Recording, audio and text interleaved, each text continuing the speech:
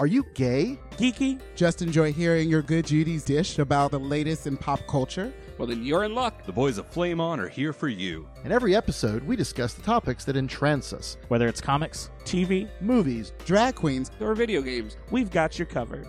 So, if you're ready for your gay and geeky slice of pop culture life, then sit back and get ready to Flame on! I'm Sandra, and I'm just the professional your small business was looking for. But you didn't hire me because you didn't use LinkedIn Jobs. LinkedIn has professionals you can't find anywhere else, including those who aren't actively looking for a new job, but might be open to the perfect role, like me.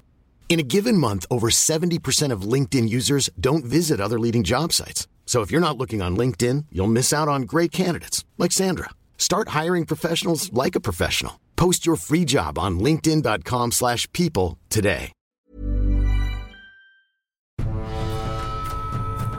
Are you hungry for adventure? Do you crave hilarious and perilous tabletop campaigns? Don't bother rolling perception, pal. We've got you covered. Behold! Dungeons and Doritos! Nerdy Show's epic tabletop audio drama! A cinematic serial of mayhem-filled, morally questionable quests at DungeonsandDoritos.com. The following episode of Flame On is presented by the Nerdy Show Network. Geeky programming for all nerds across the multiverse. All Nerdy Show programming is made possible by A Comic Shop, Orlando's #1 comic shop and nerd destination. And with the generous support of listeners like you. To learn how you can support this and other fine geeky programming, visit nerdyshow.com.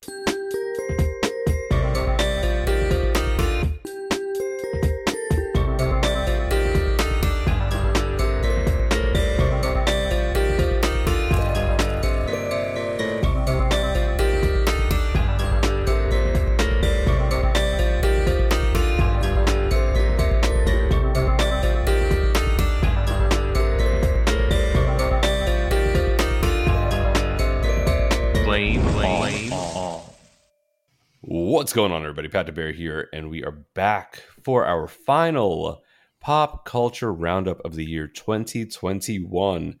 Where did this year go? It feels like this year flew by, but was also the longest 3 years on record. So, some way, shape, or form, we all made it here. This is coming out, I think, New Year's Eve. We're getting this last one out right under the wire in 2021. So you may or may not be listening to this before the turn of the year into 2022. And if you are, Happy New Year's Eve. If you were listening to this in 2022, then Happy New Year. We're here and we are making noise in your ear holes. And we're going to continue doing it for as long as you allow us to do it. Or, you know, we feel like it. Whichever comes first. I'm being joined today on the West Coast in the snowy Seattle region by Brian. Hello. And then from the Southeast, barren, hot wasteland that is Orlando by BJ. Burn with me. And Eric. Hello. We are here to wrap up the year with some new topics. And then instead of our traditional one-ups, we are going to give our hot take on our favorite pop culture moment, item, thingamabob of 2021. So let's dive right on into it.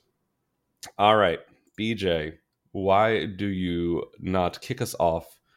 That was the weirdest phrasing I think I've ever said to start the show. Do not kick you off. Why do you not kick us off? Why don't you kick us off with our first topic that we'll be discussing?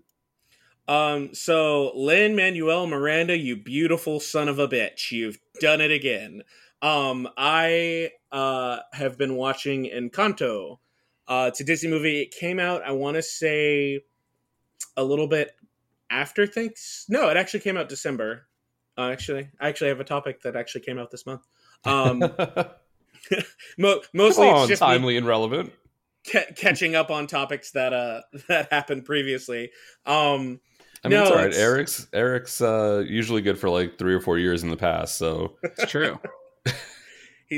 I was gonna say we need to get. Was it you were the bearskin rug for a while? I would say Eric should be the throwback bear.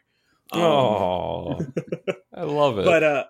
But no, so I on a random whim went to go see Encanto.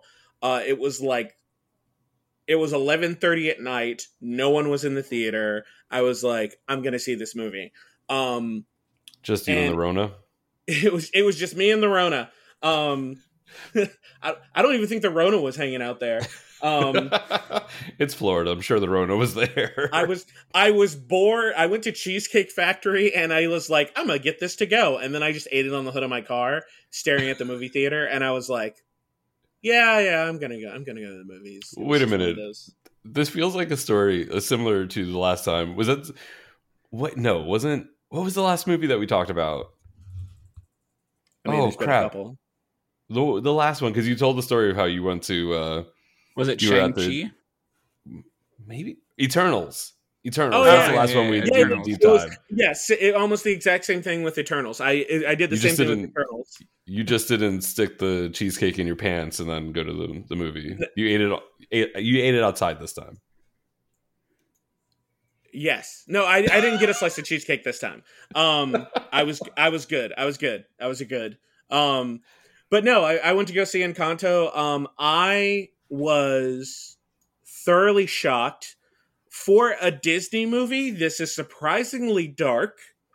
And when I tell you, if you have a family, whether or not you're close to them or not, you will be gut punched so hard in the nuts you're going to cough them up. Because I was like, oh, I'm going to go see a movie, cute music. I'm like, the themes aren't going to affect me that much because I'm kind of close with my family, but we keep a healthy distance. I was a blubbering mess by the end of this fucking movie. And the cast is ridiculously stacked. If anybody watches Brooklyn Nine-Nine, Stephanie Beatrice, who plays Rosa, she is the main character of this movie. She plays Maribel.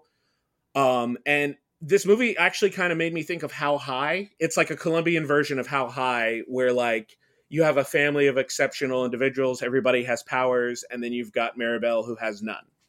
And they're kind of labeled gifts or miracles in the movie.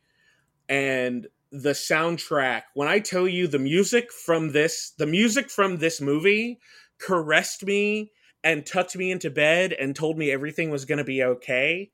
Like, I mean, every song, banger. I can't even tell you every song I loved. I mean, Lin-Manuel Miranda, just fucking genius when it came to this movie. And then my personal favorite actor was in this movie who does like something but nothing. Alan Tudyk played a bird. Of course he does. Of course he does. And I mean, he's being typecast at this point as birds. Because he was Hey in Moana.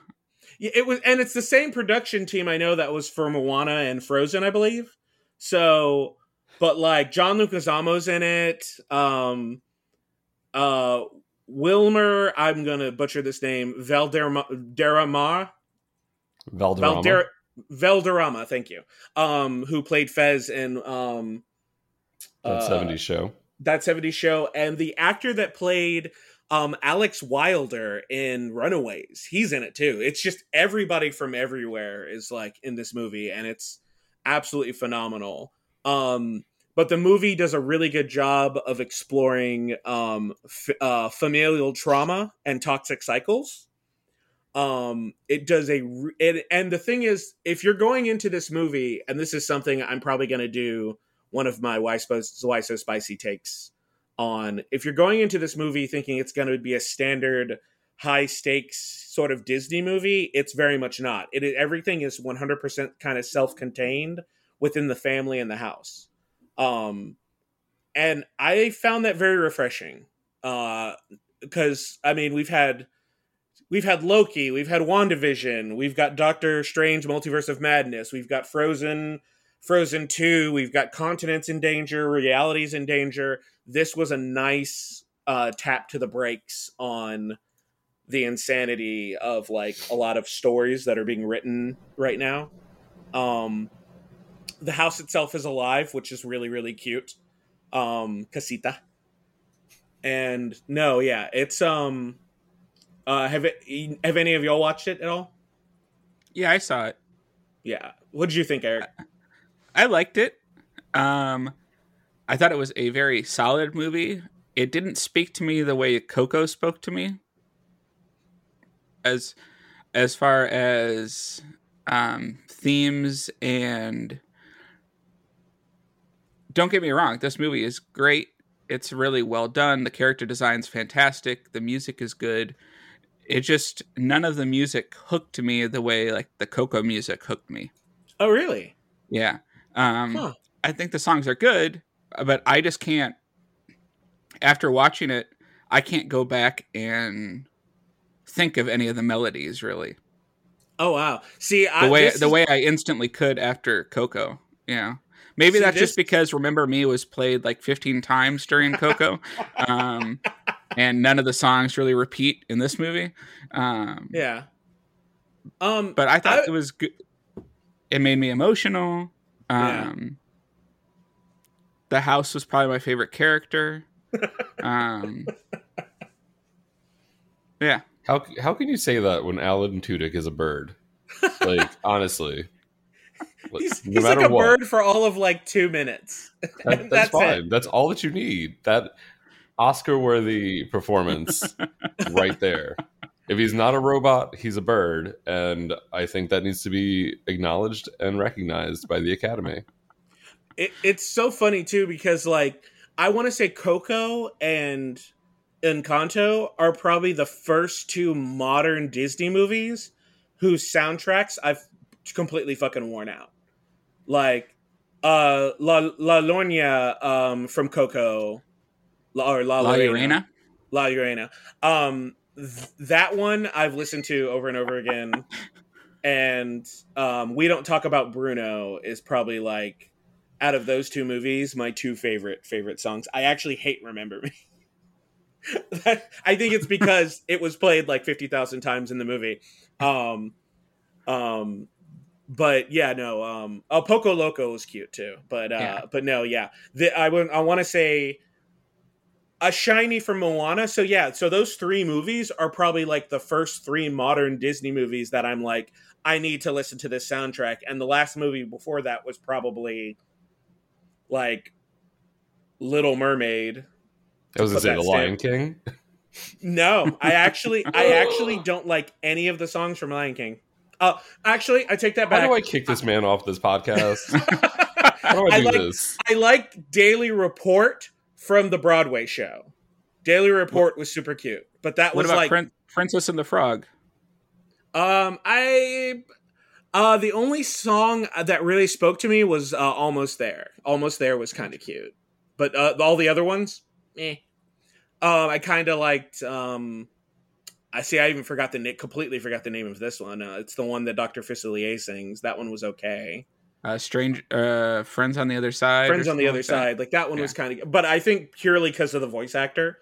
I think it had been literally anyone else, I would not have like. I would have been like, it's a villain song. But no, yeah, I really think, like Encanto, the entire soundtrack. I've literally been listening to the entire soundtrack. And then funny little tidbit. So it's on Disney Plus right now. It came out Christmas Eve, which was a quick turnaround. But it came out on Disney Plus on Christmas Eve. And if you watch it with the subtitles on, all of the songs that are not in English, they actually translate all of the songs for you to see. So like I was watching this with my mom on Christmas Day, and when I saw the song Two Caterpillars, I was like, I need to be excused for a minute. And I just like curled up in the bathroom and like bawled like a little. My mom's like, are you in the bathroom crying? And I'm like, no, go away. I love that. So he said Lin-Manuel Miranda. Did he do some of the lyrics for this? Because he didn't do the music. He did, but he did. He did a lot of the writing. He was. So I looked up the composer, and maybe this is the orchestral side. Yes, Jermaine Jermaine orchestral Franco. stuff. Jermaine different. Franco is the composer, and she's actually done some cool stuff. She did Coco, actually. So some connective DNA there. Dora and the Lost City of Gold, Little, and some bunch of Spanish language movies that I had not familiar with. So I had not heard of her. That's really cool. Yeah, it says that all songs are written by Lin-Manuel and the score was composed by Franco. There it is. Yeah. Okay, so that's really cool because I mean Disney's worked with Manuel before, but I didn't know how much. Like Moana, he was part of Moana. However, he did very little relative to what he originally intended. So. No, I love that you just became like super friends with him and just called him by his middle name. Listen, you have three names. You're like middle. We are determined. We are determined to get a cease and desist letter in 2022, ladies and gentlemen. Wouldn't that be publicity? It's gonna happen. No. He. So apparently, Bruno, one of the characters. We don't talk about Bruno. We don't talk about Bruno. They changed his Lin. I want to say his whole name. Say it. But I call my mom by her first name.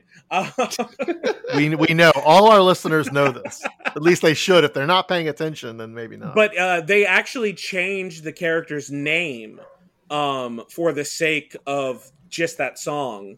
Because I can't remember his original name, but he asked to change the character's name so he could put that song in We Don't Talk About Bruno. Mostly because we don't talk about Bruno. No. So it was, they gave him a lot of freedom. It seems like for this movie. And there's a ton of featurettes on YouTube. If you're interested in kind of learning the organic side of how they made the movie, apparently they spent some time in Colombia. The entire team did. I think that's usually what they do for a lot of the movies that are more diverse. And speaking of diversity, holy shit, like every body shape, every skin tone, like it is beautifully done. Mirabel's Uncle Felix, has a big old dumpy, and I can't not notice it. Is this what led to the meme about Disney's butts? Like how it's a Disney butt when it's pronounced when it's a dumpy that can be seen from the space station. Okay. It's honestly, I need to pay more attention now. I mean every body shape, it's really, really refreshing. Like Frozen was kind of in that direction a little bit. They did a little bit better with Frozen 2. But Moana, and like Princess and the Frog had a lot of body diversity too. It's just really nice to see it done. So fucking well done. So if anybody hasn't seen it yet, it's up on Disney Plus. And the featurettes, you literally can just type in a character name and or you can just type in Encanto featurettes. And I know there's one with John Leguizamo on the character. He plays Bruno. There's one with Stephanie playing Mirabel. It's really, really good. It's definitely a bigger family movie. So if you are interested in potentially bawling your eyes out like a little baby, or taking your dumpy out and dancing to some of the music in Encanto. If you would like the music to caress you. So if you want Lin-Manuel Miranda's words to cradle you like a baby and tell you that one day COVID might in fact be over and you believe him, then see this movie and listen to the soundtrack. No, I don't believe that ever. No. I would definitely take the Lin-Manuel up on that offer for sure. Mr. Miranda, if you're nasty. Yes. LMM. We'll just call him LMM. Oh goodness, that's Encanto. Now streaming on Disney Plus. Go check it out. I saw the trailer for it. I think before Eternals. and it didn't quite get me at the beginning of the trailer, but by the end I was like, oh, this looks cute. So I will have to check that out and see if I bawl like a baby, like BJ said, and get cradled and caressed by the soundtrack. So go check it out if you haven't. That's Encanto on Disney Plus. All right, let's throw it over to Eric. Regale us with your current topic. I love it. I know, so current. Everything old is new again. It's time for Matrix to get resurrected from wherever it has been. I see what the you Matrix did there. Resurrection came out this year. I know, right? This month. No, last it came month, out like last week, Eric. Don't bury your timeliness here. This is fantastic. I don't know. Seems how it comes out on HBO the same day. It's weird because I can watch it at home, and it's like different. I know, it's gonna be so sad next year when all of those movies aren't coming out on HBO Max the same day that they're released in the theaters. But this is a very meta movie. It is all up in itself and the Matrix lore. Has anybody else seen it yet? Oh, yes. Okay. So it starts with Thomas Anderson being a game designer who designed the game The Matrix. The Matrix 1, The Matrix 2, and The Matrix 3. Oh, God. And is now being told by his bosses that he needs to make a new sequel to it. What's that sequel called? Not Matrix Resurrection, Matrix 4. Because Matrix 4. and who's the parent company? Warner Brothers. Warner Brothers.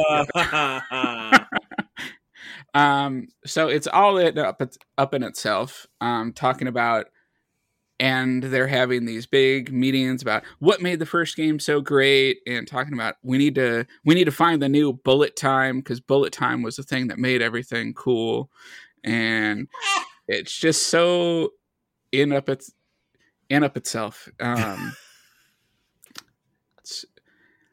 And I like the new actors they brought in. I like Jonathan Groff. He does well. I like Neil Patrick Harris in the role he did. I think they're both interesting. They found a good way to explain why Morpheus isn't Lawrence Fishburne anymore. It's the same code. It's just a different skin on the code. It's a game basically, skin. Yeah. No. But it was interesting to also bring back what's her name? Jada Pinkett Smith. I couldn't believe that she got brought back. Like the character that she plays, I know. Which was her character in the third movie.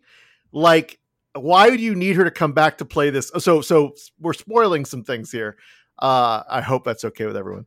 That's fine with me. It's 60 years after the events of the last movie. So it's some time has passed in the real world, in air quotes. So yeah, it's Jada Pinkett does reprise her role as, oh gosh, what was her name? Niobe. Niobe. Yeah. Yep. And she's in an old suit now. An old skin. Exactly. Oh, no. Well, it's been 60 years. I mean, they say black doesn't crack, but it sags a little. It does age. It's all that talking about her relationship with Will Smith. That's what it is. Oh my God! Right.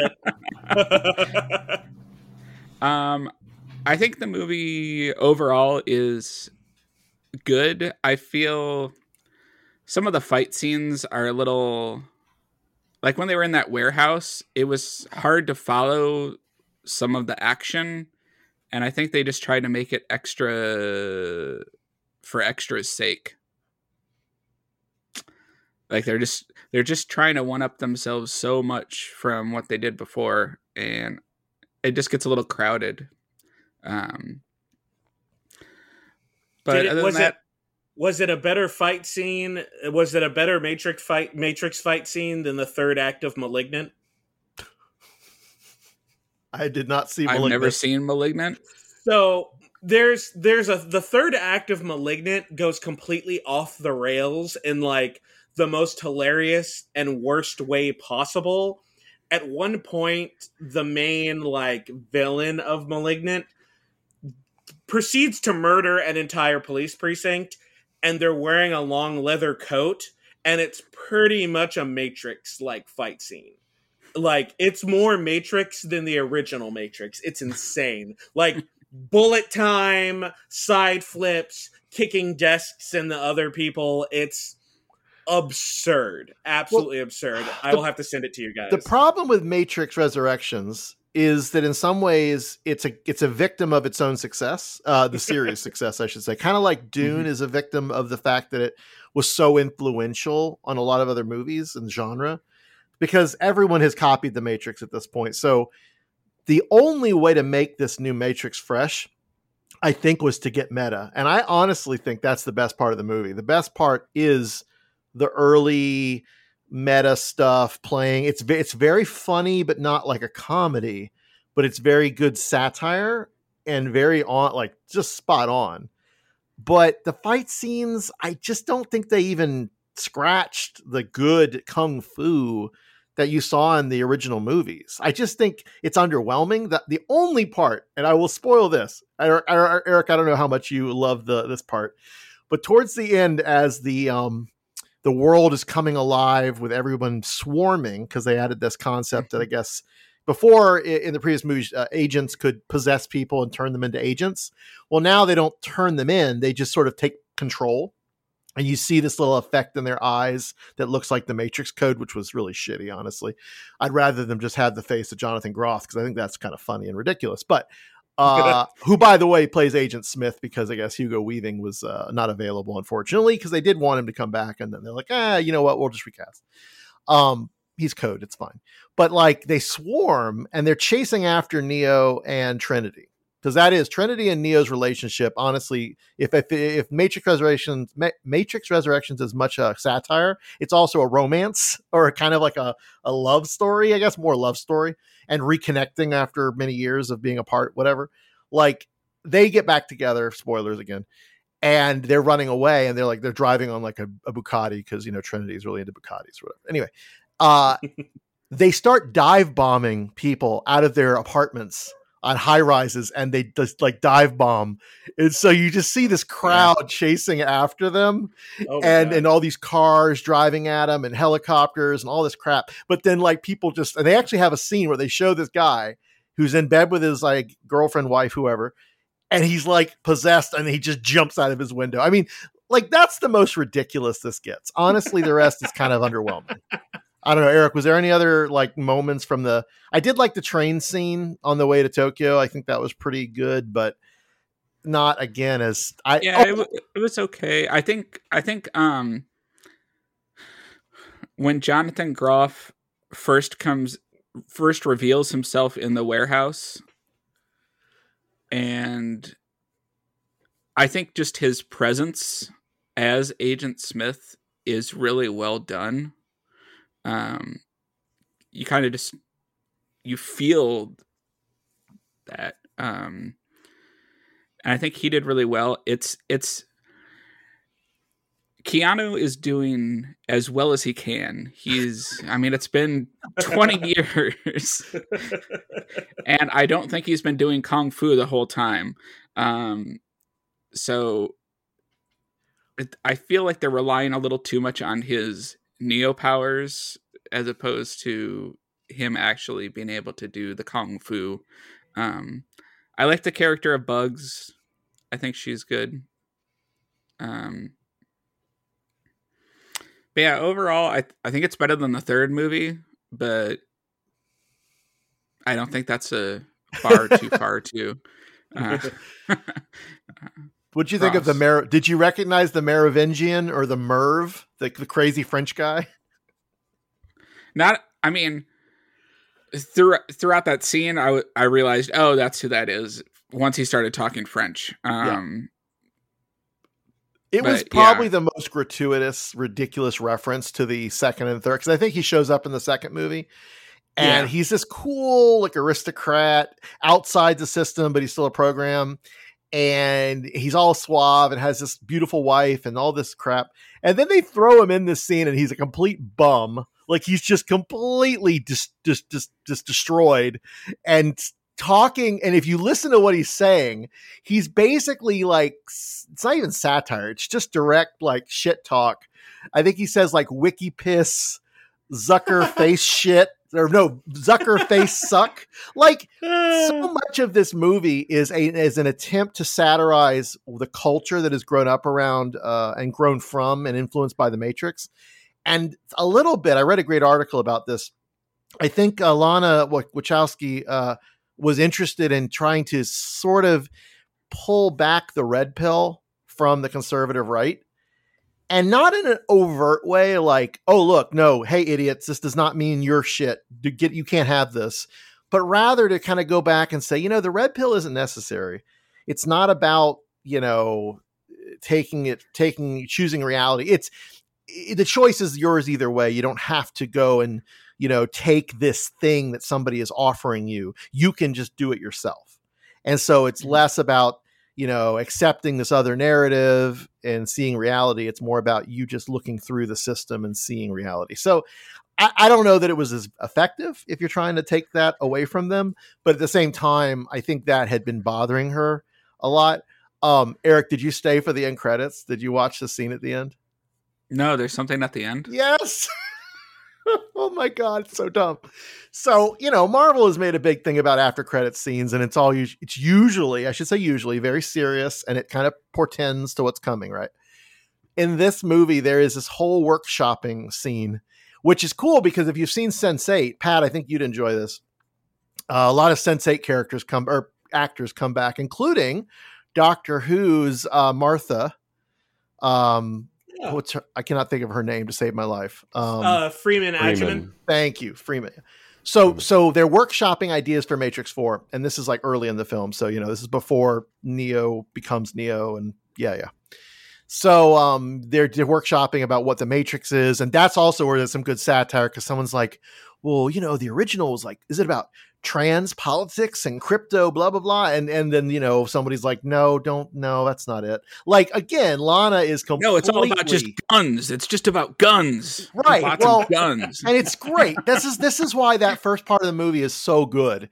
And even the stuff, like you said, with Neil Patrick Harris' character, the analyst, is just, that stuff is interesting to me. The fights and just the rest is just kind of, you got to do it. But, yeah, so the end credits show them back to the workshopping, and they're all talking ideas. And one of them's like, what if it's about cats? What if the fourth Matrix is all about cat memes? We could call it the Catrix.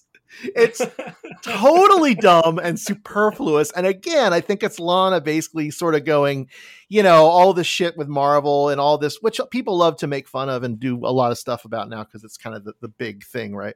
But like, it's dumb. It's a throwaway scene. It's more to the point. I also read an interview with one of the producers, not Lana, because I guess she doesn't do a lot of interviews, but this other producer, McTeague, I think is his name. He's done movies of his own. But he always partners with the Wachowskis and done a lot of stuff with them, including Sense8. And basically, the interviewer was like, "So is this set up a new sequel trilogy? What's next? What are you doing?"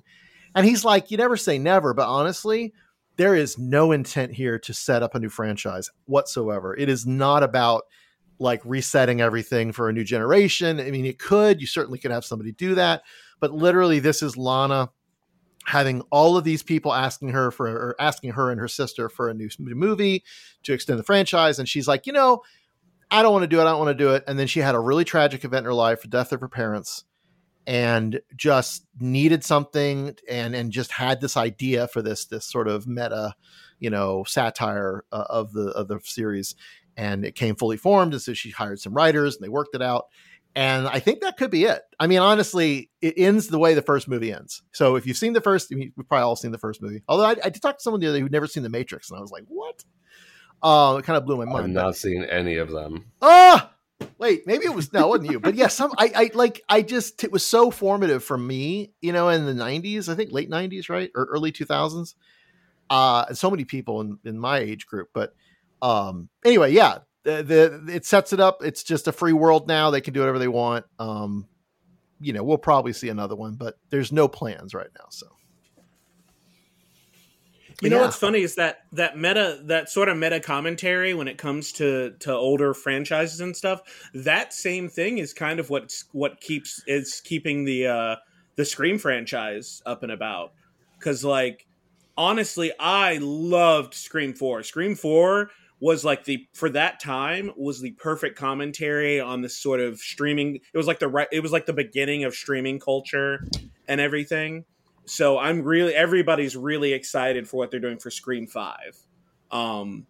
Cause I thought to myself a long time ago, I was like, when they announced that they were doing another one, I was like, do I really want another one? And then when I thought about it, I was like, it's a really good vehicle for social commentary, especially in the realm of horror and showing off stuff. So no, that sort of meta commentary and self-referential commentary can actually work for a lot of properties. Well, there you go. So Matrix is currently streaming and in theaters on HBO Max if you have it. We forgot to do this for Encanto, but we'll start with flame ratings. Brian and Eric for Matrix, and then Eric and BJ, I'll give yours for Encanto before we move on. For Matrix Resurrections, I would give it I guess a 3 out of 5 flames. I'm going to go entertained for a couple hours. I'm going to go with 3.75, and only the 0.75 because of the meta commentary. The action and stuff was definitely the detriment. And by the way, also Keanu can't act. Let's just all get that out of the way. Keanu, he's no, just stop. Great person, love him, but no. Whoa. Yeah, exactly. Right. That's the extent of it. Yeah. Eric and BJ for Encanto flame ratings. Encanto, honestly, I would give it probably a 3.5, and I'm only taking off a 1.5 because it made me feel feelings, and that's gross. So no, I was like, you just sitting here I'm giving it 1.5 star or 1.5 flames. The music, I am worn out, and it's rocked me to sleep every night. But 1.5 stars because I cried. I'm taking off 1.5 for making me feel things. Eric, I'll give it a 4. I'll give it a 4 out of 5 flames. It's really good. Okay. People should watch it. Awesome. All right, we'll dive into my topic real quick. Don't have a ton to talk about with it, and our final topic, I think we all can chime in and have a little bit more to chat about. So we'll save that for after we break for station identification. But I watched both parts of Masters of the Universe Revelation. Masters of the Universe, Revelation is an American animated superhero fantasy streaming television series developed by Kevin Smith and produced by Powerhouse Animation Studios. It's a sequel to the 1983 to 1985 series He-Man and the Masters of the Universe by Filmation. The plot of Revelation explores unresolved storylines from the original 1980s series. Netflix released the series in 2 parts, with 5 episodes debuting July 23rd, 2021, and 5 additional episodes on November 23rd, 2021. So with that being said, yes, this is created by Kevin Smith, so it's down to be fun. You have Chris Wood as Prince Adam / He-Man, Mark Hamill as Skeletor, Liam Cunningham as Duncan / Man-at-Arms, Sarah Michelle Gellar as Teela, Lena Headey as Evil Lynn / Majestra, Diedrich Bader as King Randor and Trapjaw, Alicia Silverstone as Queen Marlena, Stephen Root as Cringer, Griffin Newman as Orko, and so forth and so on. This cast is redonkulous. I got to mention, because I didn't realize it was him, Henry Rollins as Triclops and Justin Long as Roboto. And yeah, the list goes on. Kevin Smith actually also voices Goatman and Pig Boy, and Danny Trejo is Ram Man. Like, legit, this voice cast is ridiculous. And it took me a little while to realize that Mark Hamill was Skeletor. And then as soon as I realized it, I was like, oh, okay, I hear the Joker. You know, for me, it was when he did the weird Regal things with his voice. Because, like, he'd be talking to Evil Lynn, and he'd go, "Sorry, my dear." And I was like, that's Mark Hamill.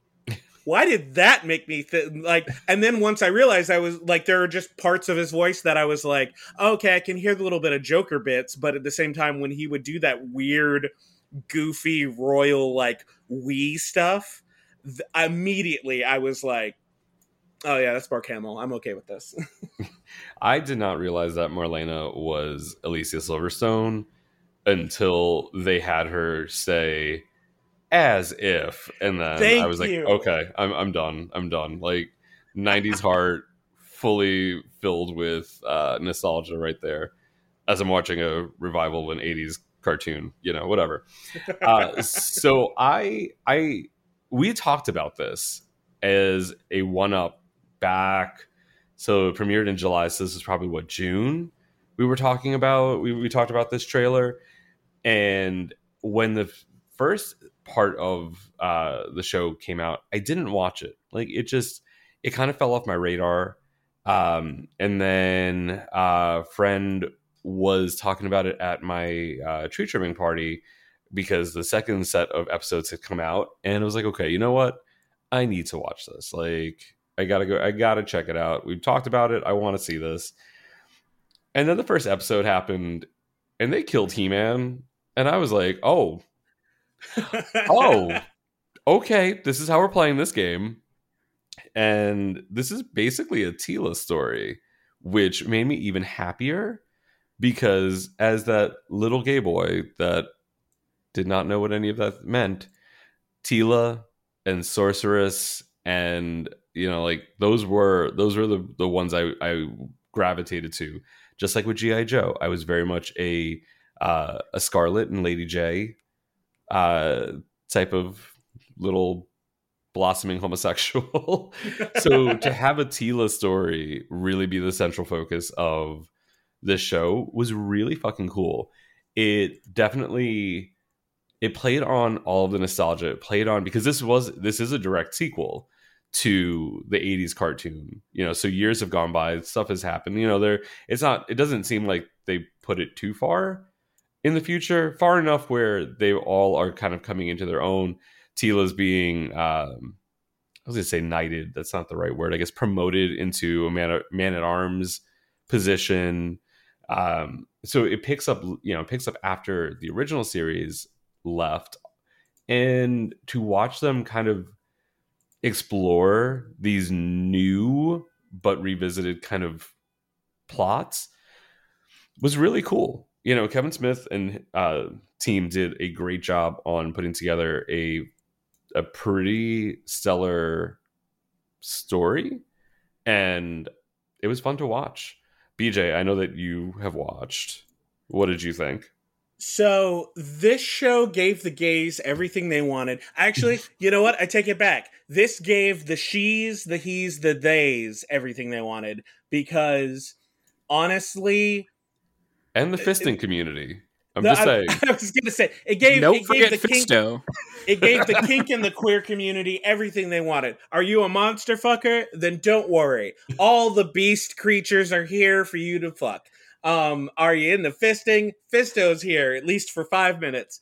Not even just that. The fact that they included the line, "I'd like to fist him." I was like, really? I was excited because that's just amazing that it was even included. If you're a man that wants mommy to step all over you, well, Evil Lynn gets the power. So let me tell you, she's swole and she does not give any fucks, which I gotta say, I love her character development more than anybody in the show. And I will say one issue I had, I don't like Orko with pupils. It bothered me. It was creepy. It was unnatural. It was weird. I would rather him just have empty eyes because the little pupils, I don't know why. I mean, and it's not even a thing because he didn't have them before. Like, to me, before, Orko was just this lovable magic goofball. And now I'm like, is he gonna grow claws and scratch my face out? I don't know. I don't like that. I don't like it. I'm like, what? And as soon as he appears on screen, I'm like, no, what is this? Who are you? I was like, it's no.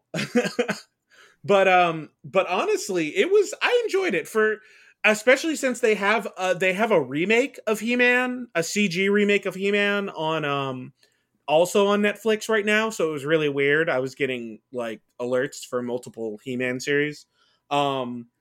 But no, I love the development for everybody.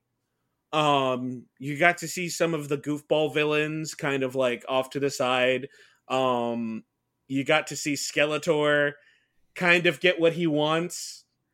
I love Skeletor and Adam's chemistry so much in this show. I really just want a show. I want like a modern version of the show from the beginning now with Mark Hamill as Skeletor, because him just constantly like ripping on Adam and Adam just like being a nice guy and it bothering him to no end. What was my favorite line? It was Evelyn's just like, "Are you here armed with niceties?" And Skeletor just going, "I know, right?" This sort of like the characters act like they've known each other for such a long time, and it's hilarious just because like at some point you like, I think Evelyn even makes the comment like, "You don't want to kill him because what would you do afterwards? That's like the only thing you want to do." And she's like, "You don't have anything else going for you." And it was just this wonderful moment of like, the fuck. What is it? Skeletor's like, what are we gonna do? Walk up to her and ask her nicely to please stop destroying the universe? And Adam just looks at him and he's like, "Oh my God. We are, aren't we? We are, aren't we?" But yeah, just that chemistry with the characters, because the thing I love about not really like soft reboots is when you take the history of the characters and you make sure you don't treat the audience like they've never watched the show. You just go right in with all of that history with all the characters, and everybody's just kind of like, well, Skeletor is at it again. Like, you know, so, but no, I really liked it. I want to know what part specifically Kevin Smith wrote. Because there's other writers involved, but I want to know exactly what he picked out. Because I feel like the super nostalgia bits are probably him. I feel like the fisting line was him. The fisting line 100% was him, but I'm like anything Evelyn said or like any snarky comments, I feel like wasn't him. I feel like that was somebody else, and I want to meet that person. And he was responsible for the as if being included in the show, because in addition to the 10 episodes of the animated series, there is also a Masters of the Universe Revelations after show, and it's hosted by Kevin Smith and a couple of other people, and they talk to a good chunk of the voice cast. They talk to Lena Headey, they talk to Chris Wood and Sarah Michelle Gellar, Diedrich Bader, Alicia Silverstone, and he was the one, like he asked her, he was the one that was like, "Can you please do this?" And she obliged, and we got the lovely Clueless reference in Masters of the Universe. That was just that was great. So if you haven't watched that, watch it. It's 2 episodes. One I guess came out after part 1, and one was released with part 2. But I watched them both back to back after I'd watched the whole series, and it was entertaining and a great way to see kind of how all of this came together. Do you know if they're going to do a part 3? Because that end credit scene in part 2 So apparently it has neither been greenlit for a second season nor canceled. The other, He-Man and the Masters of the Universe, has been greenlit for a second season. So I don't know. Usually Netflix doesn't take that long. It's either pretty quickly renewed or not, and they haven't said anything either way. I'm hoping. I would like to see more of this because they did a damn good job. And to your point, BJ, they really, for a show that's been off the air for 30 plus years, they really did just drop you into it and say, okay, if you're here, you have the nostalgia, you know what's going on. Let's just fucking run with this. And they kept that story going. And then they would do little flashbacks to kind of adventures. Okay, and it's been a long time since I've seen He-Man, the 80s cartoon. But some of these, and of course it had to do with, the objective or kind of the plot of the episode it was in. But they would do these flashbacks and have like, when they were fighting the mermen and, all of these things that would happen to kind of fill in some gaps and to also include He-Man in the cartoon, because for a good chunk of this, he's dead. So they do these flashbacks and have these adventures and they kind of show all of this stuff. And then, to tie Teela to Sorceress and then essentially make her the new Sorceress, but one not bound to Grayskull. Like, yeah, I want to see more of this. I want to see where this is going to go. And I want to see what shenanigans they can get up to with these story writers putting together these plots for it. Anybody else? So besides BJ, I'm kind of looking at blank faces. No one else watched this yet? I saw the first half. Okay. When it came out, but I haven't watched the second half yet. Cool. It's the good thing about this is it's only probably about 5 or 6 hours total, because each episode is roughly about a half an hour. So with 10 episodes, you can knock it out pretty quickly. I think I did it in one day because, when you just start binging things, it's easy to get swept up and watch a lot in a short period of time.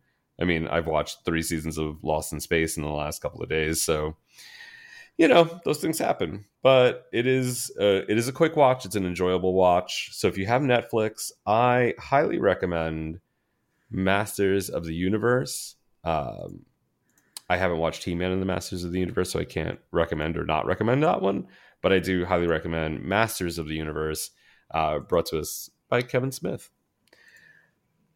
All right, dear listeners, we are glad that you are here with us and wrapping up another year, entering into a new year as well with us. Why not, while you are listening to our show, head on over to our website, flameonshow.com, where you can check out our YouTube videos, including a lovely playlist right on our website of the Rainbow Spotlight interview series that Brian was doing. And maybe coming back, I know that he has some plans for interviews in 2022 as time allows.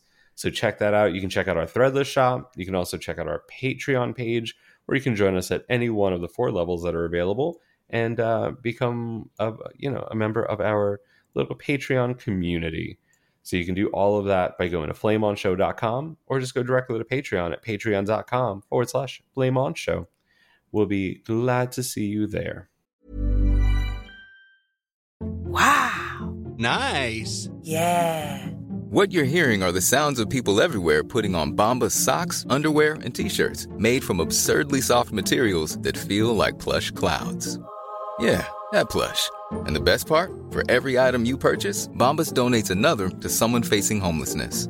Bombas. Big comfort for everyone. Go to bombas.com/ACAST and use code ACAST for 20% off your first purchase. That's bombas.com/ACAST. Code ACAST. Hiring for your small business? If you're not looking for professionals on LinkedIn, you're looking in the wrong place. That's like looking for your car keys in a fish tank. LinkedIn helps you hire professionals you can't find anywhere else, even those who aren't actively searching for a new job but might be open to the perfect role. In a given month, over 70% of LinkedIn users don't even visit other leading job sites. So start looking in the right place. With LinkedIn, you can hire professionals like a professional. Post your free job on linkedin.com/people today. All right, let us talk our fourth and final new topic. Brian, what are you chatting about? So I have not been to the movies in some time. Well, since Dune, at least. A lot of people are very excited about having gone and seen Shang-Chi and the Eternals, and before that, even Black Widow. And most recently, I was very jealous of everyone seeing Spider-Man No Way Home, right? Yeah.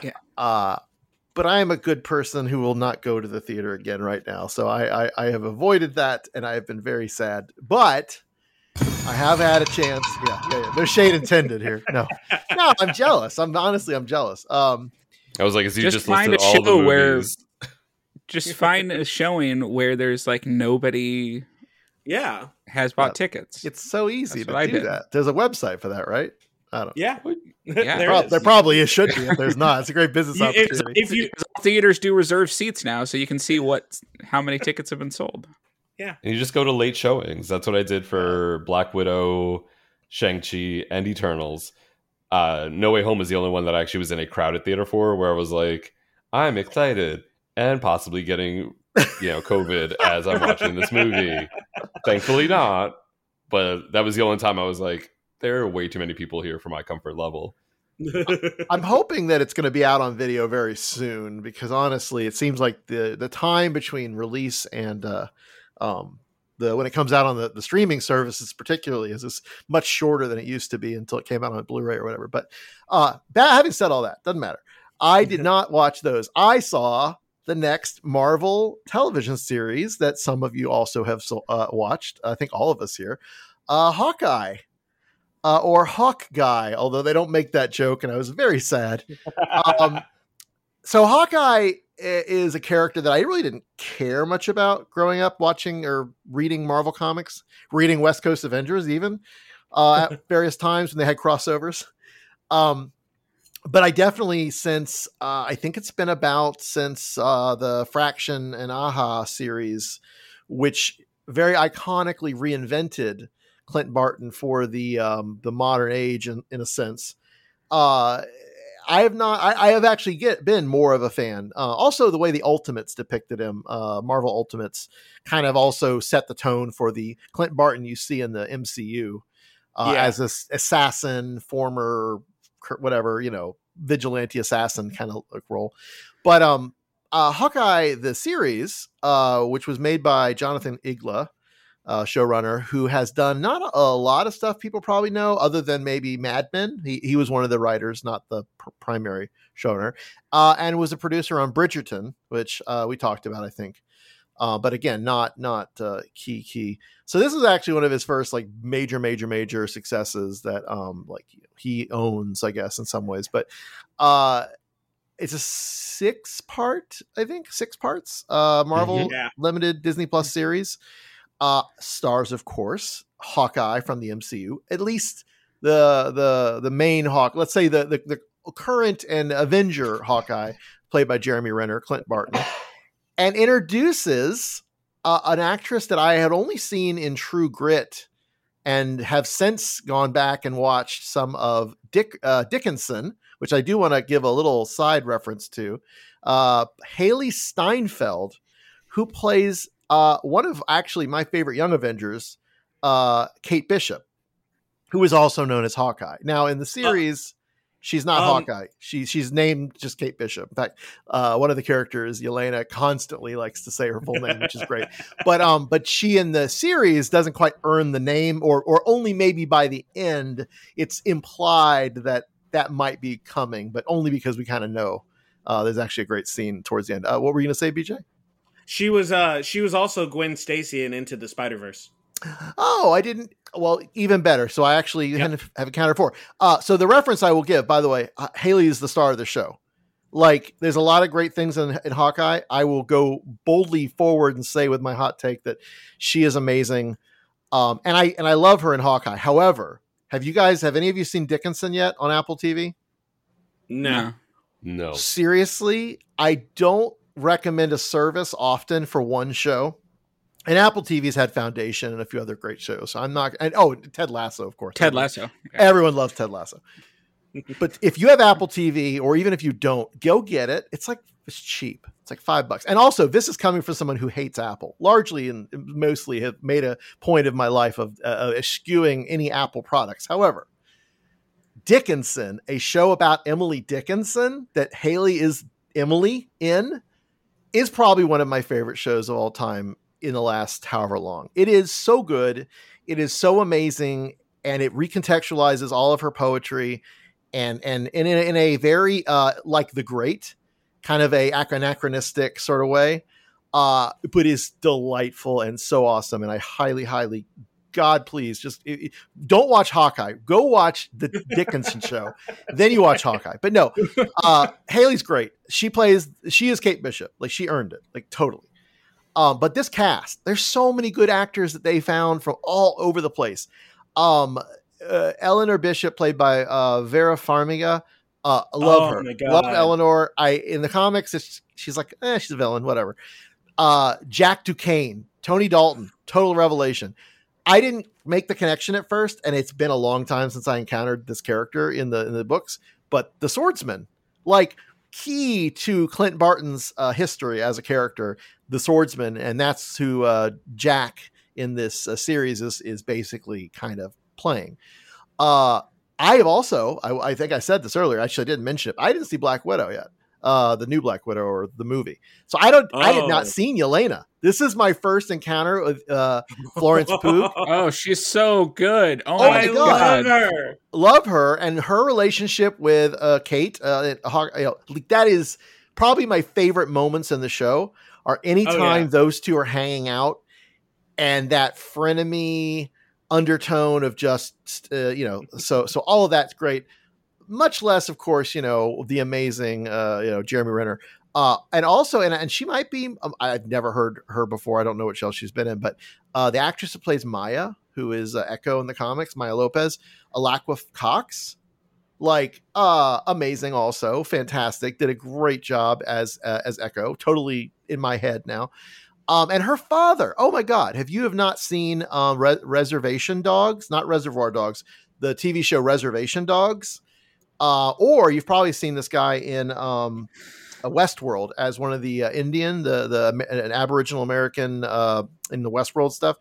Zahn McClarnon plays her father, Maya's father, and he's great. He's not a huge role, but he's also great. And I've got one more reference, one more person to mention. This is true to our Orlando roots as a show.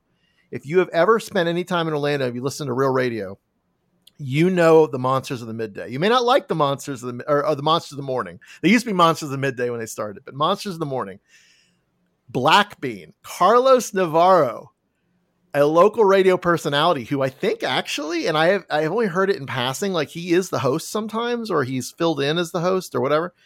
He is in this as one of the Tracksuit Mafia guys, one of the bros, and I just lit up because he shows up in random things. He gets these sort of bit parts in a lot of television and movies, but also really great because the Tracksuit Mafia is one of my favorite parts of the Hawkeye series from Fraction. So, oh my God, just such a delight. The plot is kind of convoluted, so I don't think we need to recap the whole plot, but basically it picks up with the stuff that Hawkeye had been doing during the blip as Ronin and sort of the repercussions of that. Kate Bishop, obviously kind of obsessed with him, as total fangirl, finds herself embroiled in his Ronin legacy. Hijinks ensue. You get a little bit of the Fraction vibe, including the bros and the pizza dog. You get this glorious LARPer thing, which is, I don't think from the Fraction stuff, but it totally sounds and feels like it could have been. It's an homage to Hawkeye's past. There's a whole group of circus performers that are kind of antagonistic with him, and that's what those characters are, or that's what they're an homage to, including Bombshell, who is a character. the whole point of like them bringing up that whole the bag and my wife had it embroidered with Bombshell and all that. Yeah, it's not a Fraction thing, but it's a Hawkeye like history thing. Well, because Grills is from the Fraction stuff. Grills is a character in the Fraction. So the Fraction book, go off and read it. You'll see stylistic and visual nods, and you'll see Pizza Dog, and you'll see Kate and Clint having this great team up throughout the series. Like, great stuff, but it does only use some of that DNA, and then it kind of goes off. But it's all set during the Christmas, run up to Christmas. Of course, Clint had been having a lovely vacation with his family, not his wife.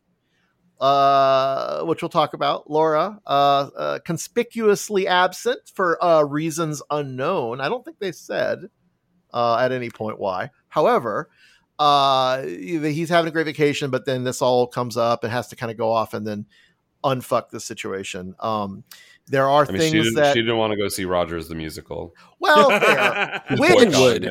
I mean, listen, it's bad, but did we all since Spider-Man Turn Off the Dark, has there been less people got hurt during this one though?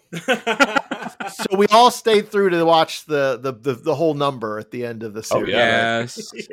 Adam Pascal from Rent. I know Pat probably was very pleased Roger. To see Roger belting out. Yeah. I ready to reprise his role as Roger.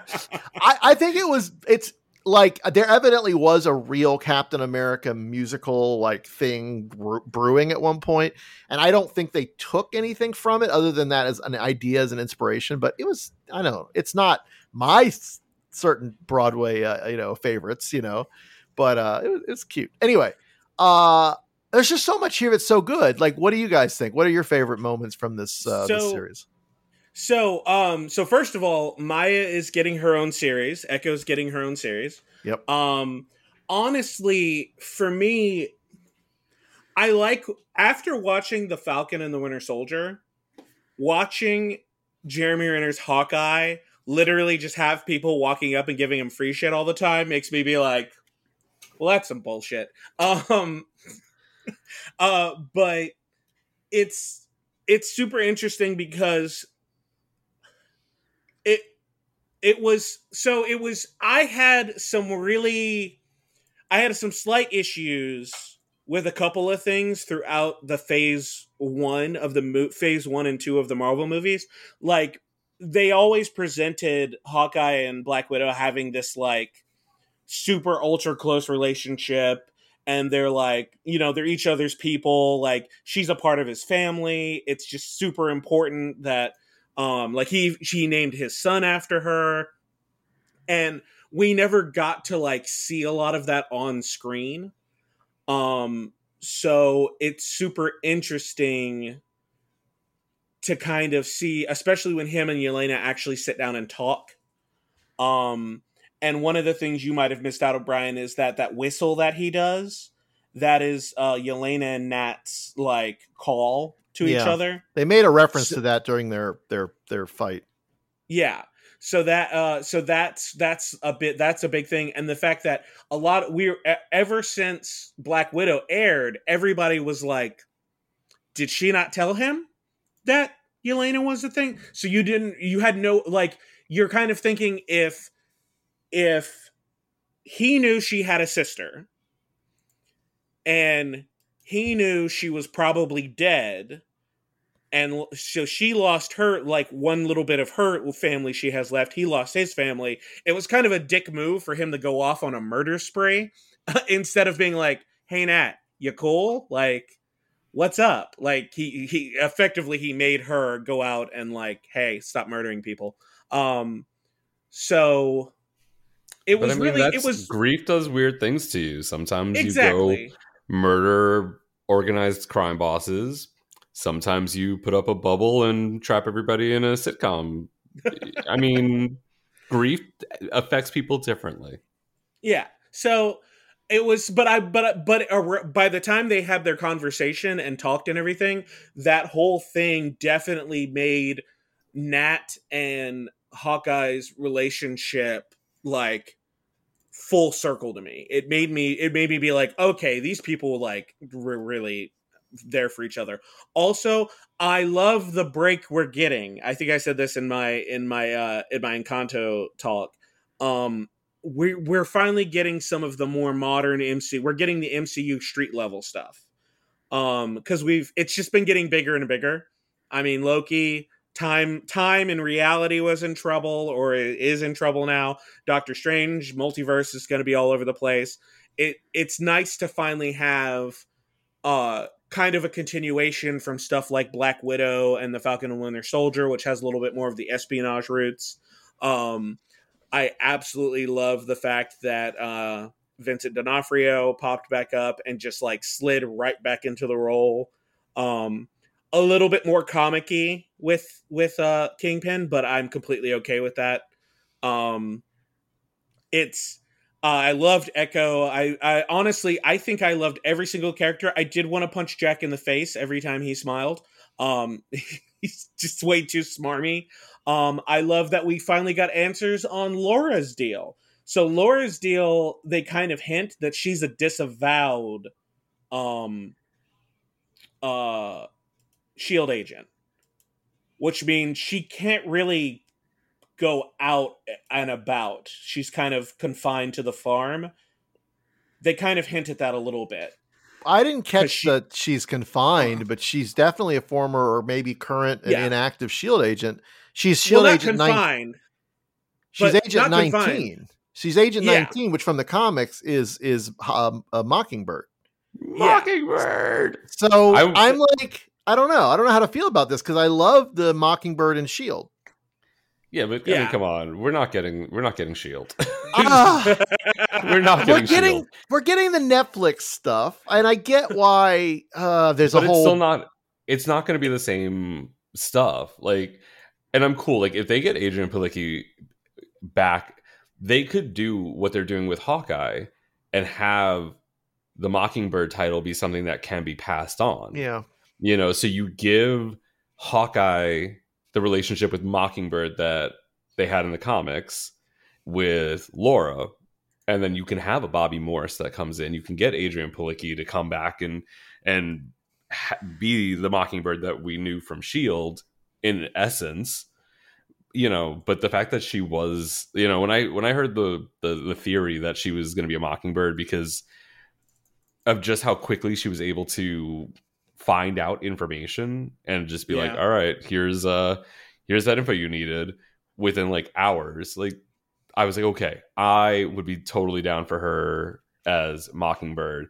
And I missed the 19 on the watch, and I was like, are we just not going to know? And then I looked it up, I pulled something up, and it was like Agent 19, and I was like, oh, okay, totally in now. I'm excited for that, and just and it may not lead anywhere, but it was exciting for this show. Yeah, and just to note, the Netflix shows are not canon with the MCU. Well, no. Somebody said that. I think it was James Gunn.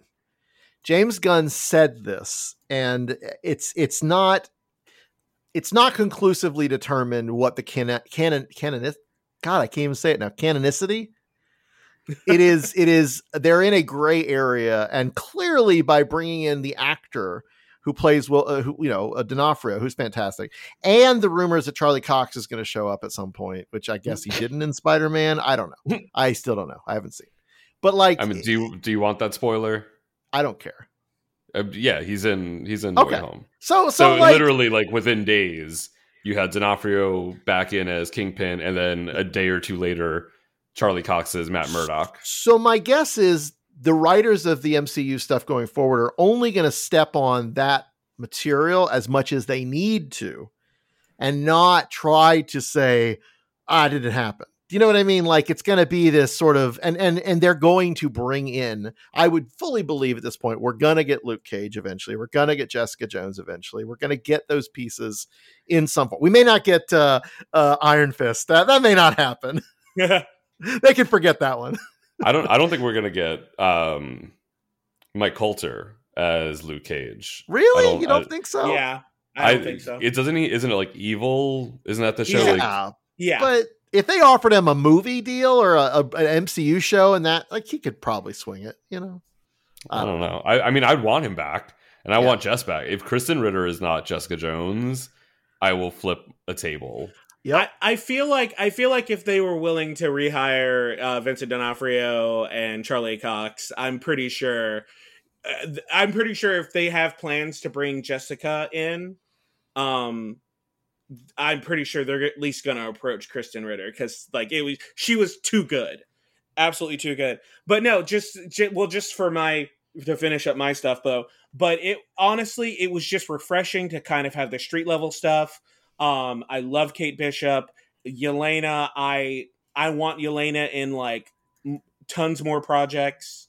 It feels like they're kind of inching towards a Thunderbolts movie or TV show, which Yelena is a part of.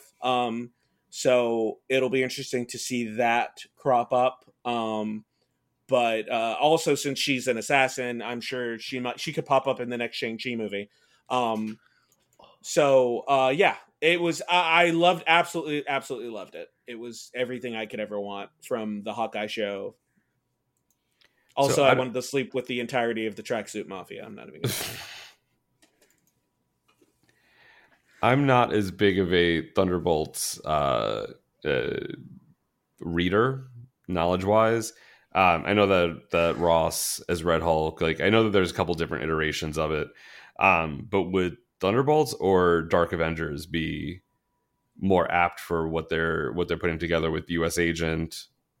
Is it no? What is he now? It is US Agent, right? Walker... Okay. So US Agent, you got Yelena's Widow. Like they basically have the counterparts of all of the Avengers that they're kind of lining up. So we're looking at like Young Avengers, we're looking at Dark Avengers, we've got the Avengers in some iteration coming out of Endgame. Because I know that Thunderbolts gets thrown around a lot. What's kind of the difference between Thunderbolts and Dark Avengers? So Thunderbolts. So think of Thunderbolts as Marvel's Suicide Squad, and it's sanctioned by General Ross, but it's actually the missions are run by Zemo. So Zemo is the tactician for the Thunderbolts. The story of Thunderbolts at its core, and so this is the more modern thing that BJ's talking about, is that it was a superhero team that came out of nowhere. And it was a bunch of villains or combination of villains and former heroes being misled by Zemo to be a superhero force called the Thunderbolts. And there's a big storyline where it was a reveal that he was actually evil and da-da-da. So I don't know if that's what they're doing with this. I do think that that's interesting and I'd love to see it. And we have a Zemo, so that would work. But I actually am seeing this, what's her name? Louise Dreyfus' character. Val. Val. Madam Hydra. Contessa. Yeah. I see that maybe being the more Dark Avengers sort of angle, or maybe Thunderbolts, and then she's the Zemo kind of person. I don't know. It's interesting what they're building, and I don't know. I'm excited about whatever pieces they're putting out there, but it could go any different direction, and it may not really be something directly from the comics as much as an amalgam, like much of the MCU has been. So. Yeah. I see them piecing together essentially the opposite or the kind of like the bad side of each of the Avengers. So Dark Avengers, I think, would end up being a little bit more, although I'd be interested to see how some of them would comport into the MCU. Eric, what were some of your takeaways from Hawkeye? Haley Steinfeld is amazing in everything. I loved her. Just how she dealt with the fast-paced dialogue of it. Her acting with Vera Farmiga was amazing, especially was it episode 5 was the opening to that episode when they were having the heart-to-heart in her room. The acting that both those ladies did was fantastic. I I wasn't as much of a fan of Echo. I don't necessarily know how she can carry a show herself, especially if, spoiler alert, she shot Kingpin at the very end already. So where's her big bad? That's actually pulled from the comics. I didn't know this, but she blinds him by shooting the gun, like shooting him in the face. So there is a potential for him to be blind going into the Echo show. So he would be blind and she would be deaf. Be on the run. So kind of like that, you know. Yeah. And Marvel hasn't missed yet with the TV shows, so I'm certainly willing to give them the benefit of the doubt, and I'm sure it'll be great in how they do it. But her character didn't speak as much to me, but that's whatever. I thought she acted it well. It just didn't. The character as a whole just didn't speak to me as much.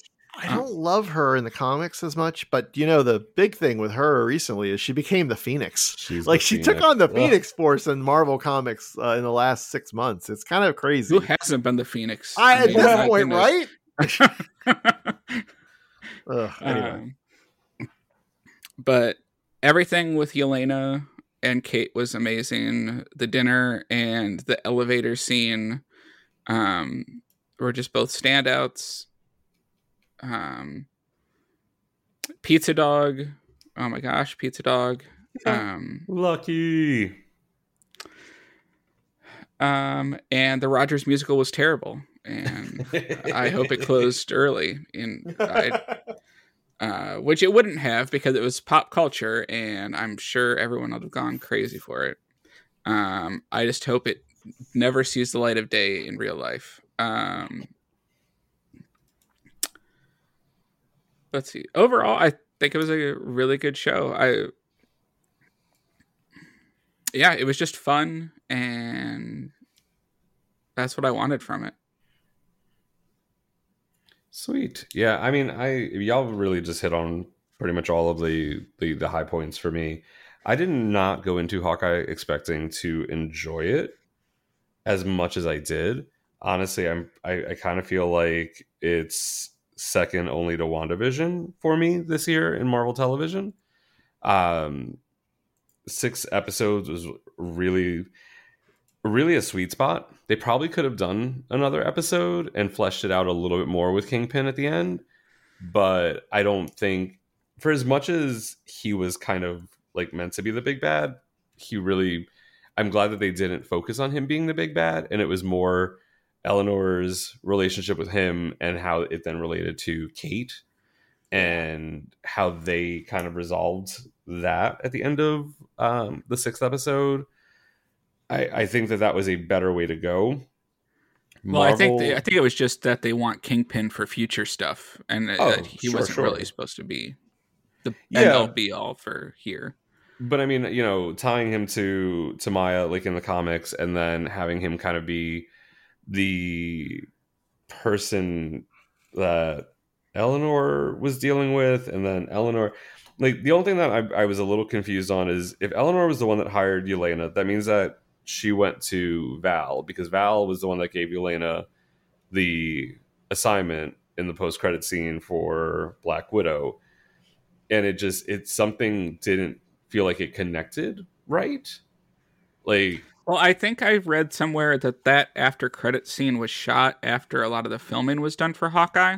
So it wasn't just, so it's kind of weird timey-wimey where it wasn't necessarily in place when the Hawkeye storyline was written.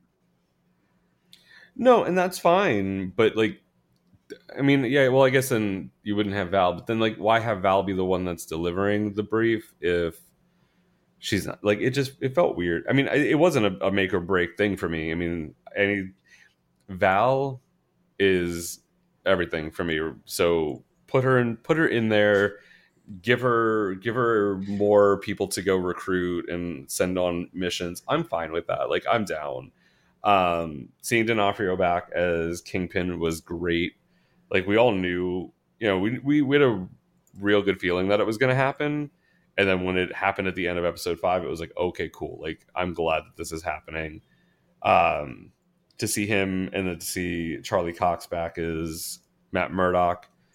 Brian, I think you are mostly right. I think they will utilize some, but I have a feeling that they're going to kind of use those series as a way for people to get to know the character without really having to use any of that information or any of those storylines.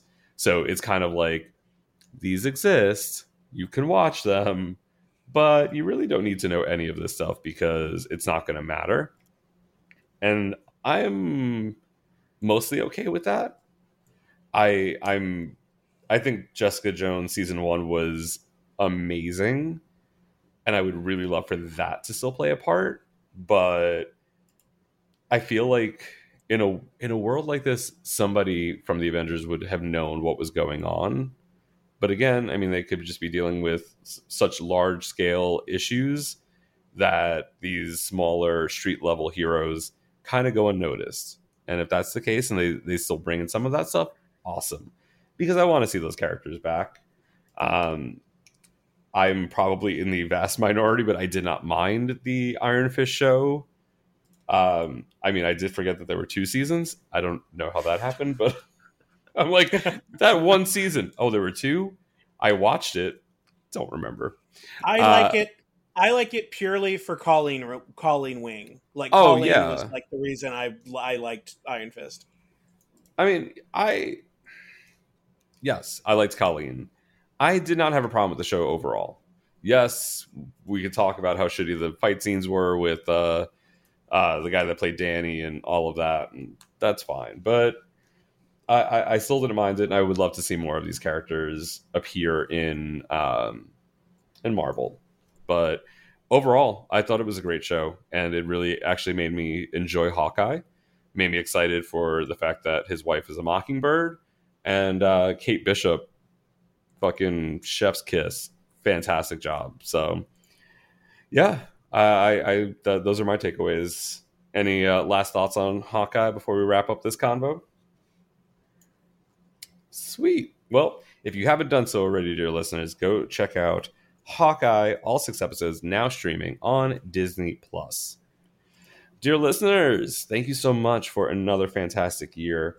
While you are perusing the internet, why not head over to flameonshow.com, check out where you can find us on all of our social media platforms, and check out our Threadless shop and our Patreon, patreon.com/flameonshow, and join our community at any of the 4 levels that are available. That's flameonshow.com and patreon.com/flameonshow. All right, so this is the part of the show where we normally do our one-ups.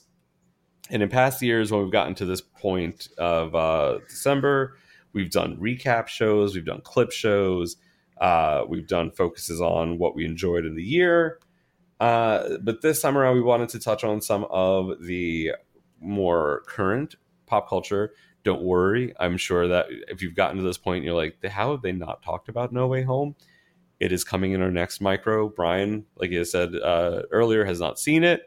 So either he will have seen it by the time we record that. Otherwise, he won't be a part of it because he wouldn't have seen it. But we will be talking in depth about No Way Home. There's lots to talk about, including the mid-credit scene, which actually was a mid-credit scene. And then we got treated to the trailer for Doctor Strange and the Multiverse of Madness. And we got our first look at America Chavez. Oh, so exciting. So we'll talk more about that in our first episode of 2022. But we wanted to share with you all our favorite bit of pop culture from the year 2021. And I am going to throw it over to BJ to kick us off with your favorite bit of pop culture from this year. I have anime. I have recently kind of been getting into a lot of anime series. A lot of studios have been knocking it out of the fucking park as far as animation quality goes.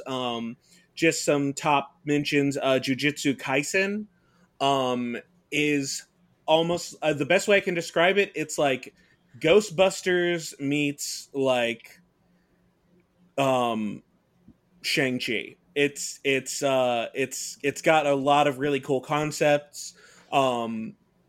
So if you haven't seen it, it's all available on various streaming platforms. The movie Jujutsu Kaisen 0 came out in Japan Christmas Eve. So I'm sure it will be up for streaming within the next month or two, or will be in theaters. I'm not quite sure yet. And also, for those of you that have stuck it out, One Piece has had their 1000th episode. And the current animation quality for the series is absolutely phenomenal. It's gorgeous. Lots of political intrigue as far as the story goes. And then my other top mention is we are getting the final arc for Bleach, the 1,000-Year Blood War. That is coming out in 2022. So I am beyond excited for that. But anime this year has been a nice surprise. And also Chainsaw Man. Chainsaw Man should be dropping 2022 as well. And it is phenomenal. I read the manga and it is phenomenal. So I can't wait for that as well. All right. A good year in anime for BJ. Gotta love it. All right, Eric, what you got? So I have a couple runners up as well. First of all, we mentioned Apple TV earlier, and another outstanding show on that was Schmigadoon, because I am the musical / Broadway gay on the cast, and it was everything to me. All of the old references to the old golden days of Broadway, and it was just cute and funny and witty, and Kristen Chenoweth can do no wrong. My other runner-up, and the only reason this isn't my top is because it's a continuing game that I'm sure I'll talk about more next year, but the new expansion to Final Fantasy XIV, Endwalker, came out, which is putting the end on this huge first arc of story, and the main story was incredible and it ended amazing, but I'm excited for the patches to come out and more future content for the game. But kind of my favorite of the year was Arcane, which released on Netflix this year, which was the League of Legends animated show, which I think the reason this is number one for me is just because it came out of nowhere. It's a property that I was never really interested in. And just the story, the voice acting, again, led by Haley Steinfeld as Vi, rather.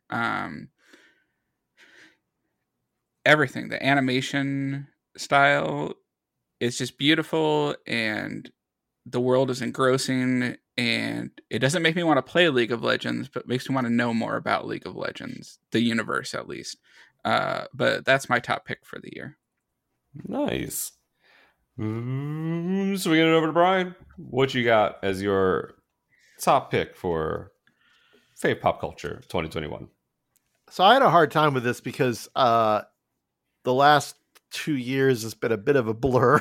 I had to go back and actually cheat and read a list of other people's picks. So I have my main, and I'll talk about that in a second. But real quick, I just want to give an honorary mention to the fact that Britney Spears is now out of her conservativeship. But that's great news. Except that the whole story of Free Britney and the evolution that it took through this fan group into a documentary series on, I think it was Hulu. And we talked about it in one of the past episodes. And then the fact that it has kind of come through full circle and actually resulted through that. And, the news coming out since in that her dad is gone. Her assets are still sort of protected, but long story short, she's got her own life back.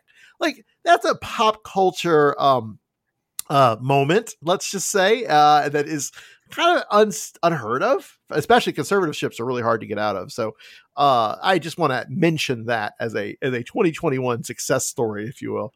But in terms of my own pop culture, consumption, I think I would be remiss to not talk about Fortnite.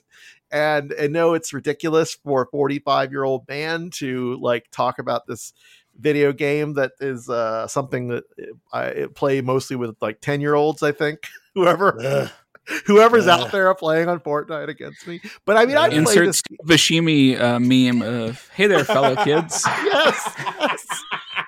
And I don't. Thank you. I don't think about it.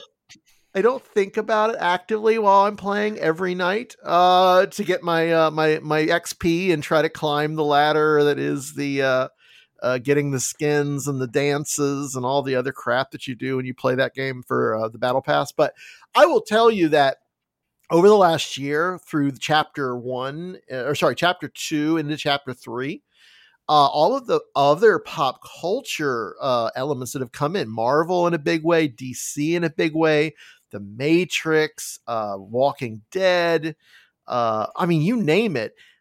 Epic is building the metaverse like we saw in Ready Player One in a very tangible way. Like you talk about Facebook having Meta and the metaverse and all the shit they're doing, but Fortnite's actually doing the thing that everyone is all into, at least from Ready Player One, that was called the metaverse. So I'm a part of that in this dumb way where I run around and explore and kill these, lobbies, they call them, these kids out there playing this. But I will say for Fortnite, it's more than that. There is this storytelling that's evolving that is kind of fascinating. You see new plot points throughout this loop deathmatch battle royale kind of system, but there's still plot.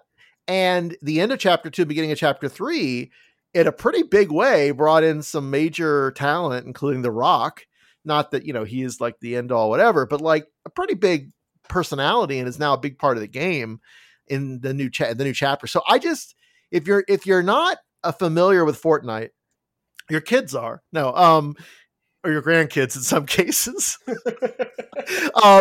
But like there's a lot going on that's actually really interesting from a storytelling perspective in the guise of this kind of repetitive loop of a game. So I'm just saying, as a pop culture thing, we're remiss to not touch on it, but there are so many other great examples of this that have been also talked about on the show and are out there. So do what you want, but it is free. And I'm just saying, if you want to play, we have a Discord that our patrons get access to. And we have occasionally had little team ups, at least Matt Brassard, a friend of the show, and I, and maybe a few others have jumped in there. So I'm just saying, if you want a Fortnite buddy, let me know. And I'm happy to run the lobby with you out there and kill 10-year-olds.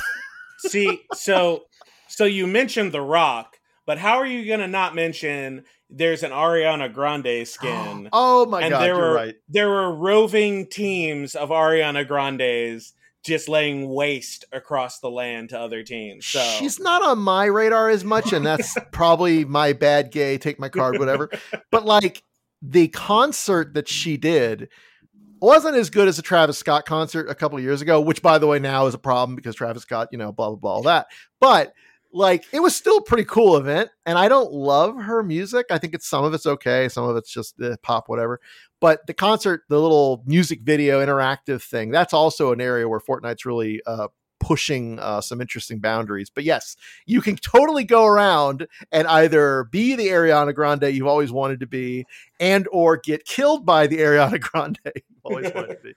I love in queer culture and it just intersects with this ridiculous game. So thank you, BJ, for that addition to my pop culture of the year.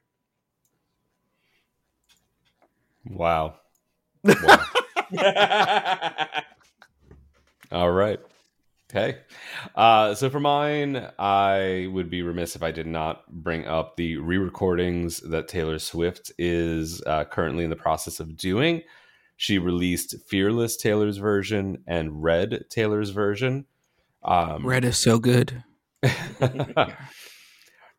If you are not familiar with the story, at the end of her 13-year contract with Big Machine, she was not given a chance to buy out her music and the masters to her first 6 albums, right? No. Yes. Yes. First 6, because then Lover was 7, and then Folklore, Evermore were 8 and 9. Yep. And in the process, she does not have the rights to her masters, so she found a way around that, and so as to not deal with Scooter Braun, the manager for artists like Justin Bieber and who's worked with a lot of other big names. She figured out that she can re-record her albums, and then that way she would own the masters to those, and has begun the process. First 2 albums out were, like I just mentioned, Fearless and Red. There's a lot of fan speculation as to what the next one will be. Everybody's clamoring for 1989 re-recording, but the signs seem to point towards Speak Now being the next to get the re-recorded treatment, which would then leave 1989 and the eponymous debut album, Taylor Swift, because I think there is still a little bit of time that's needed to pass before she can re-record Reputation. So that will definitely be the last one that gets released. But she is not only re-recording the albums with the tracks that were on them, she's also re-recording or recording essentially for the first time tracks that were cut during the writing sessions for those albums. Red got released as a 30-track CD, 2-4 vinyl records. I don't know. There's a lot out there. But we also got the 10-minute version of All Too Well, where Jake Gyllenhaal got dragged through the mud repeatedly for the better part of a couple of weeks. I know that we mentioned that, and again, it's to this day living rent-free in my mind is the one tweet where it is the album cover for Red Taylor's version and the Far From Home Spider-Man movie poster, and the tweet just says same villain. Like, it rent-free in my mind. It's amazing. But the fact that she's doing this and kind of shaping the music industry in the way that she is, and kind of showing that the power that you can have as an artist to make sure that you retain the rights to your artwork is fantastic. She, love her or hate her, she has done a lot for the music industry, and she's done a lot for artists. She notably and famously pulled all of her music off of I think it was Apple Music and possibly Spotify because of the amount that they are paying artists per stream on the service, on the platforms, and has helped to kind of change that a bit and then put her music back on the streaming platforms. But anyway, that was a huge one. But for me, it's less a pop culture thing, but the platform. I've actually grown very fond of Paramount Plus, Paramount Plus for you Race Chaser listeners out there. I did not know that I needed an all drag singing competition like Queen of the Universe, which is coming to a Queen close. of the Universe. Oh, it's that lives rent free in my head as well. The fact that this show, it started with 14 queens and they cut that shit down. There's like 6 episodes. They're like, we are crowning a winner this year, but we just started it. And nope, we will do this. Maybe this was the series that was filmed in 10 days. Maybe. Can we check with can we have Bussy check with Willem on that? Possibly. Yeah, they are cutting queens left, right, and center. We're down to our top 3, and it's but it's been a great show. Like, I'm impressed with how it is put together, and I'm excited to see another season of it. So I'm sure that it will get greenlit for season 2, and I can't wait. I also, in the course of this year, it was this year, we all know I binge watched 40 seasons of Survivor at the beginning of the year, but I watched season 41 now too. I'm up to date. It was a good season. It was. I was not mad about this season. I liked the shorter season, like the 26 days, and it kept the pace up a bit. And the fact that they read the actual votes and did the reunion on site because of COVID, that was pretty cool. I didn't watch the reunion, but because I only really watch it. I didn't either. I watch it to see who wins, and that's it. But I also fell back into The Challenge, something I'd watched years ago and then came back to after I watched all of Survivor. And the one thing that I did not know I needed in my life was The Challenge All-Stars, which premiered in April of this year with season 1. We're currently in season 2. This is your Real World and Road Rules cast, because now they've obviously expanded out into more reality shows, because the 2 shows that started it don't exist anymore. But these are your older cast members, ones that were back on the show back in the day, and they not only know that this show is catered towards my generation in getting the people that we grew up with watching these shows, but the music, and I think I mentioned it on the show back when season 1 was airing, the music is so spot on, of like 90s into early 2000s music, that it is like, it's such an essential soundtrack to my life that when they start playing music, I love it. Like, it is just amazing nostalgia and feels, and just, yeah, I'm stoked that this is a thing that exists.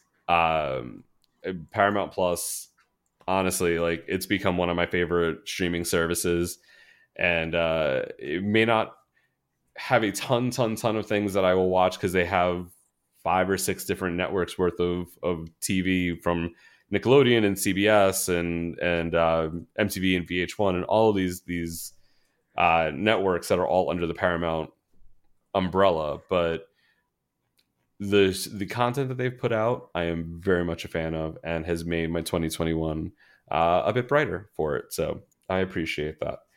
Not me over here trying to act like we got a sponsorship from Paramount Plus as I extol their virtues.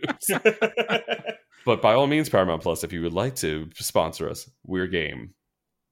I ain't ashamed to try to get some extra cash in a sponsorship. But with that, dear listeners, we want to thank you for sticking with us and being a part of our journey as we navigate year 2 of the pandemic, the Pandemi Lovato, the Panorama. Padme Lakshmi. Yes. I think that's just her name. But yes, we're thankful to have you, and we're thankful to spend another year with you and to go into 2022 with you. So be safe out there, and until we meet again in 2022, bye, bitch. Bye. Happy New Year. Hi, I'm Daniel, founder of Pretty Litter. Cats and cat owners deserve better than any old-fashioned litter. That's why I teamed up with scientists and veterinarians to create Pretty Litter. Its innovative crystal formula has superior odor control and weighs up to 80% less than clay litter. Pretty Litter even monitors health by changing colors to help detect early signs of potential illness. It's the world's smartest kitty litter. Go to prettylitter.com and use code ACAST for 20% off your first order and a free cat toy. Terms and conditions apply. See site for details.